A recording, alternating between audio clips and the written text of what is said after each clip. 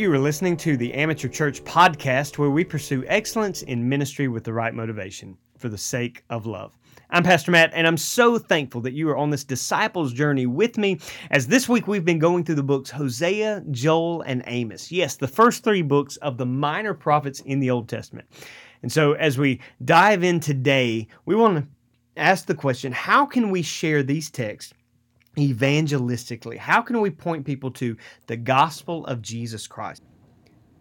In order to do this, I want to take you to the book of Amos, primarily right now, Amos chapter 5, and lay out for you what I believe is the heart of Amos in this, and specifically as a prophet called. He was not a prophet by trade. He was not the son of a prophet. He'll share that in the midst of his book, but he simply was called by God to preach to the people. And we see three main aspects of Amos. First, I want you to see his covenant compassion. Notice his heart as a prophet for God's people. He tells them in Amos chapter 5, verse 14, "Seek good and not evil, that you may live."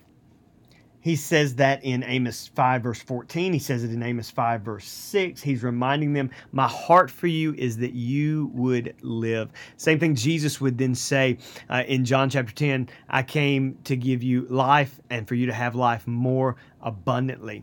The problem, though, that we see is that many times when pastors, preachers, evangelists are sharing the gospel, many times they do it simply to put a check on the board, add a number, add a notch in their belt, whatever you may think of, is that many times the evangelists or the leaders don't care about the people. Well, Amos has a care for the people, and he's a shepherd, so he knows what it means to be to have the heart of a shepherd. He was among the sheep herders, as we find in chapter 1, verse 1, and a shepherd was used to caring and tending for the flock.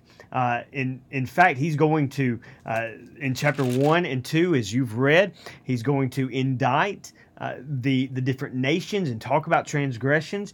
And because he had truly a heart for the people, he had to be honest with them. He had to be real with them. And these are tough sayings. These are tough words. Chapter 4, verse 1, he says, "Hear this word, you cows of Bashan who are on the mountain of Samaria, who oppress the poor, who crush the needy, who say to your husbands, bring now that we may drink. The Lord God has sworn by his holiness." So there is a covenant compassion here that the prophet has, not only for the people of God, but for God himself. I want you to see that the reason he could love the people enough to be honest with them is because he loved God and loved God's glory more than anything. So there's a covenant compassion. He tells them in chapter 4, verse 12, "Therefore thus I will do to you, O Israel, because I will do this to you. Prepare to meet your God, O Israel." A true prophet, preacher, evangelist, teacher, whatever word you want to use, has a heart for the people of God to meet with God. So there's covenant compassion. There's also courage in persecution. Now, you're reading through this text, and I want you to see that they came against Amos, just like other prophets in the Old Testament. But look, go to Amos chapter 7 with me, and look at verse 10. It says, "Then Amaziah, the priest of Bethel, sent word to Jeroboam, king of Israel, saying, Amos has conspired against you in the midst of the house of Israel." So they lied and said that he conspired against the king. And then it says, the land is unable to endure all his words. There's a lie again. They're coming against him, saying that the land is not able to put up with, in another word, put up with what Amos is saying. So they're coming against him. And then look at this. It says, but in verse 13, "But no longer prophesy at Bethel, for it is a sanctuary of the king and of a royal residence." And Amos responds and says, "Look, I am not a prophet, nor am I the son of a prophet, for I'm a herdsman and a grower of sycamore figs. But the Lord took me from following the flock, and the Lord said to me, go prophesy to my people, Israel." And so they're coming against Amos because he was showing them that there's false worship and false leadership, and Amos is turning that upside down. And they don't like that. So Amos had to trust in the Lord and the call upon his own life. He had courage in the midst of persecution, the lies that were being said about him. Every Christian today must understand that the life of a Christian results in persecution. We may not endure the persecution that others have endured, but persecution will come. There will be people that turn away from us and try to harm us. And so we must have compassion for God, or covenant compassion for God's people, because we have a heart for His glory. We must have courage in persecution, but if we're going to preach evangelistically, then we must have conviction in the message, conviction in our preaching.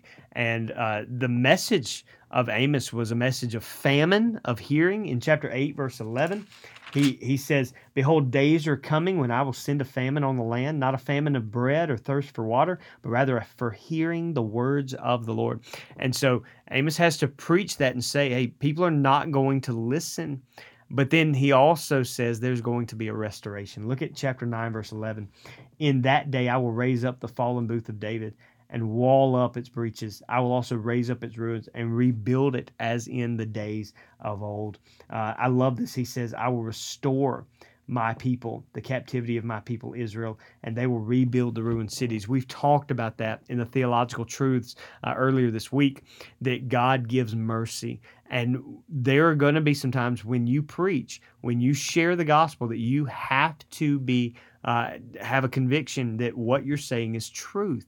You're going to say some things that aren't easy to listen to. You don't make a lot of friends when you say, hey, you're wretched, sinful creatures without Christ. But you provide for them the hope of the gospel, that in Christ we are now saints of the living God, no longer wretched, sinful creatures. We are now sons and daughters of God. So what does this mean for us? Well, the same thing it meant for Amos. Stay close to God. First and foremost, Amos had to lean on God. I love this. Over and over and over, he's going to keep calling out and saying, "This is the word of the Lord. This is His declaration." In the first 3 chapters, he'll use that phrase, "declares the Lord." Stay close to God and submit to His word. Preach the word of God. I don't bring anything to you week after week, day after day, other than the very word of God. I can't bring my opinion. I'm not that good. I can't bring, funny sayings. I can't bring even what's going on in the world today. I simply bring you the word of God, because the word of God is good enough. The word of God is sufficient in and of itself to show us truth and to point us to Christ. The word of God is living and active, sharper than any two-edged sword. And so we lean on that. Stay close to God, humble as ministers of the gospel. Stay submitted to His word, do what He has said, obey Him, and then stay focused on the mission. How many times must Amos, and go even to Joel and Hosea, how many times must they have said, "God, I don't want to do this. God, I don't want to follow in this." And yet you have a decision to make, whether you're going to follow Him or not. As we've talked about this week, Joel chapter 3, verse 14 says, "Multitudes, multitudes in the valley of decision, for the day of the Lord is near." And you have a decision to make. Are you going to live in covenant compassion, where because of the compassion of God towards us, we are now loving His people enough, loving the world enough, in that sense, to preach the gospel? Courage in persecution, that no matter what comes against us, no matter what people say against you, you speak truth. And then conviction in preaching. That truth can change lives around us. So as we close out this episode of the Minor Prophets, I want to take today as Throwback Thursday and look at a moment in church history. And this is probably one of the most important moments that ever took place in church history, the beginning of what we know as the Protestant Reformation in 1517, when Martin Luther posted the 95 Theses on the door at Wittenberg. This was during a time where a famous saying by Johann Tetzel, a Dominican monk and preacher that was going around raising money to build the basilica in Rome, he would sing this little phrase, "As soon as the coin in the coffer rings, the soul from purgatory springs." Now, what this means is that during the time of the 13th, 14th, 15th, and 16th century, the church was growing not only in number but in power. And that power came from political forces, of course, but also economic sources. They would get land. The church, the bishops, the priests, they got land and money by telling people, hey, if you'll give money to the church, if you'll give money to this Catholicism, system of Catholicism, that the more money you give, indulgences that you are that we're selling, the closer your departed loved one gets out of purgatory and closer to heaven. And in fact, if you give money, it could be that your own sins are being taken away and you'll get out of purgatory quickly when you pass from this life. Again, Johann Tetzel would say, as soon as the coin in the coffer rings, the soul from purgatory springs. Now, because of this, a guy by the name of Martin Luther, and indulgence is what was not the only thing, but it was one of the major things that he protested, that he rose up against. Martin Luther was a priest and professor at Wittenberg, and he began teaching during this time on the book of Romans. And in it, while teaching through the book of Romans, his heart changed, especially towards his relationship with God. And here's what he says. He's quoted as saying this: "My situation was that although an impeccable monk, meaning I tried to do everything I could to live by the letter of the law, I still stood before God as a sinner, troubled in conscience." He said, "Night and day I pondered until I saw the connection between the just of God and the statement, 'The just shall live by his faith.' Then I grasped that the justice of God is that righteousness by which, through grace and sheer mercy, God justifies us through faith. Thereupon I felt myself to be reborn and to have gone through open doors into paradise. And the whole of Scripture took on a new meaning." With this, Martin Luther shares how his heart was opened up to what it really meant to live by faith. When this took place for him, he became even more hostile towards a broken and wretched system of religion, this Catholic church that was building up their own kingdom and glory by trying to sell religious acts. And so he opposed the sale of indulgences and promoted a new understanding of papal and scriptural authority, that it is by sola scriptura, Scripture alone, that we get the truth of being saved by grace through faith in Christ alone, and all this for the glory of God alone.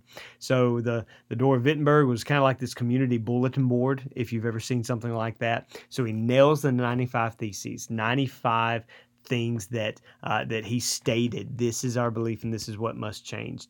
And because of that, over the next few years, from 1517 to 1521, he debated many leaders and was actually ordered to retract his beliefs. And in 1521, he stood at the Diet at Worms and was told by the leadership there, "You must renounce what you've said." And he replied, "Here I stand. I can do no other. God help me. Amen." Ultimately, Martin Luther was excommunicated, but this actually furthered his ability to share the gospel. He translated much of the scriptures into the common German language. And we today owe a debt of gratitude to his work and the work of many other men and women that were faithful. I pray that we would be just as faithful, if not more, to reach the lost of our generation, so that the glory of God might be seen in all nations, the gospel of Jesus shared, so that people would be saved. Remember, evangelism is not complete until the evangelized become the evangelist. We need to make disciples. Hey, I love you. I'm praying for you. Stakes in the ground.